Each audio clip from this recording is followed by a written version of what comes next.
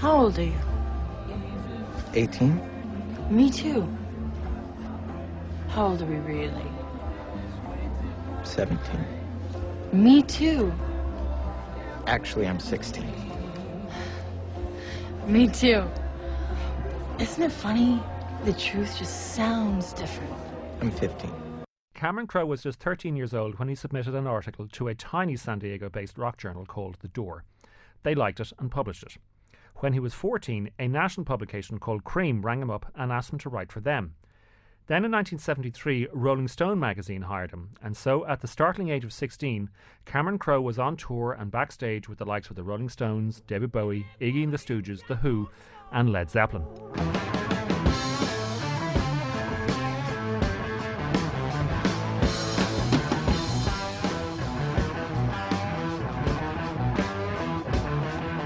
Witnessing all the drugs, debauchery and divine decadence, Crowe was more than equipped to provide an inside look at the music industry. Yet for years he struggled with the script, and despite his encyclopedic knowledge, he just couldn't make it work. And then it hit him. Instead of making a movie about a rock band, he would take his own experience and fashion them around the age-old template of the rites of passage. And in that way, Almost Famous would come to resemble another, older American classic. A movie that also charts a journey. A movie that is also about youth, dreams and the getting of wisdom. A movie that also features a band of troubadours making their merry way across country. A movie that also boasts several great songs. I am, of course, talking about We're off to see the wizard, the wonderful Wizard of Oz. Here he is, the Wiz of a Wiz, if ever a Wiz there was. Just as Dorothy Gale dreams of heading over the rainbow, so too does William Miller dream of the far horizon. Dorothy leaves the dusty plains of rural Kansas, and William escapes the dull confines of suburban California. Dorothy's life on the farm is monochromatic, and it is only when she enters Oz that she sees the world in glorious technicolor. In San Diego, William's mother forbids him to listen to rock and roll, and it's only when he goes on tour with Stillwater that he experiences the world in glorious 8-track stereo. Travelling the Yellow Brick Road, Dorothy befriends an unlikely group consisting of the Tin Man, the Lion and the Scarecrow, and William takes up with an assortment of musicians, roadies and band-aids. And at the end of it all, just like Dorothy, William spies behind the curtain and discovers there is nothing there. Oh, man. You made friends with them. See, friendship is the booze they feed you. They want you to get drunk and feeling like you belong. Well, it was fun. Because they make you feel cool. And hey, I met you. You are not cool. I know. Even when I thought I was, I knew I wasn't. I've said this before, but most filmmakers use songs to give us a sense of time and a place. We hear the opening bars and say, okay, this is the 70s. Or they use the opening bars to secure a quick blast of energy.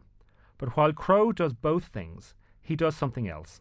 At its best, Almost Famous uses music to say things that the characters don't. And it's not just music Crowe uses as forms of expression.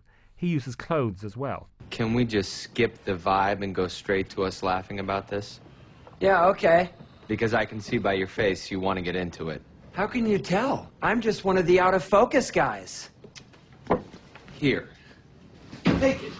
Let's take a good look at it, all right? See, you love this t-shirt. It lets you say everything you want to say.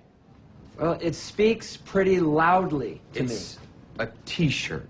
All great movies violate at least one cardinal rule of storytelling. For instance, every story is supposed to have a hero and a villain. Together, they mean conflict, and conflict means tension. But Almost Famous has no villain, at least not in the conventional sense, because here the villain isn't a person, it's an event. William's interview with guitarist Russell Hammond. William needs the interview because without it he has no article. But the wonderful irony is that if he gets the interview, he will complete the article and then will have to go home. So William needs the interview, but he doesn't want it. And what does that mean? Well, a number of things, not least of which is that Russell Hammond then comes to personify the very conundrum that Lester Bangs tried to explain to William before he headed off on his journey. God, it's gonna get ugly, man. They're gonna buy you drinks. You're gonna meet girls. They're gonna try to fly you places for free, offer you drugs. And I know it sounds great, but these people are not your friends. You know, these are people who want you to write sanctimonious stories about the genius of rock stars, and they will ruin rock and roll and strangle everything we love about it, right? And then it just becomes an industry of cool. There are several ways to consider the film. for instance, the portrayal of Penny Lane and the whole notion of the artist's muse, or to compare and contrast the facts and fictions of the real rock bands with whom Crow toured and Stillwater, the one he invented for the film. Either way, it all illustrates the deep textures that Crow wove into his story. Visually, his film may be unadventurous, but he has a great eye for character and an even greater ear for dialogue. But in a movie chock full of great performances, great scenes and great music, I think most of us would agree that one scene in particular stands out. Ladies and gentlemen, the evening is over. We hope you all enjoyed yourselves, and we'll see you all again in 1974. Good evening! Blue jean baby, LA lady, seamstress for the band, ballerina, you must have seen her dancing in the sand. Now she's in me, always with me, tiny dancer in my hand. So, why is it so memorable? I think it's because Crow shows that we use music not only as a soundtrack to our lives, but also to express ourselves when ordinary speech fails us. This scene on the bus is about apology and forgiveness, two difficult emotional states, and Crow dramatizes them in a complex but rewarding fashion. Think about it. Russell is by far the most gifted member of the band. They need him, and he knows it. The argument over the t-shirt triggered his storming out, dropping acid, and proclaiming himself a golden god. Evidently, Russell is on the way to a full-blown egomania, and the band knows it. So, Russell needs to apologize, but he can't. He lacks the humility. And the band needs to forgive him, but they can't, because they lack the clemency. But instead of having a cliched scene of kiss and make up, Crow has Elton John's song help them apologize and forgive and ultimately reunite.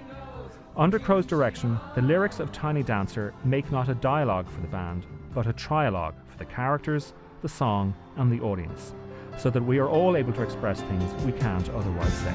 Hold me closer, tiny dancer. I have to go home. Count the headlights on the highway. You are home. Lay me down in sheets of lace.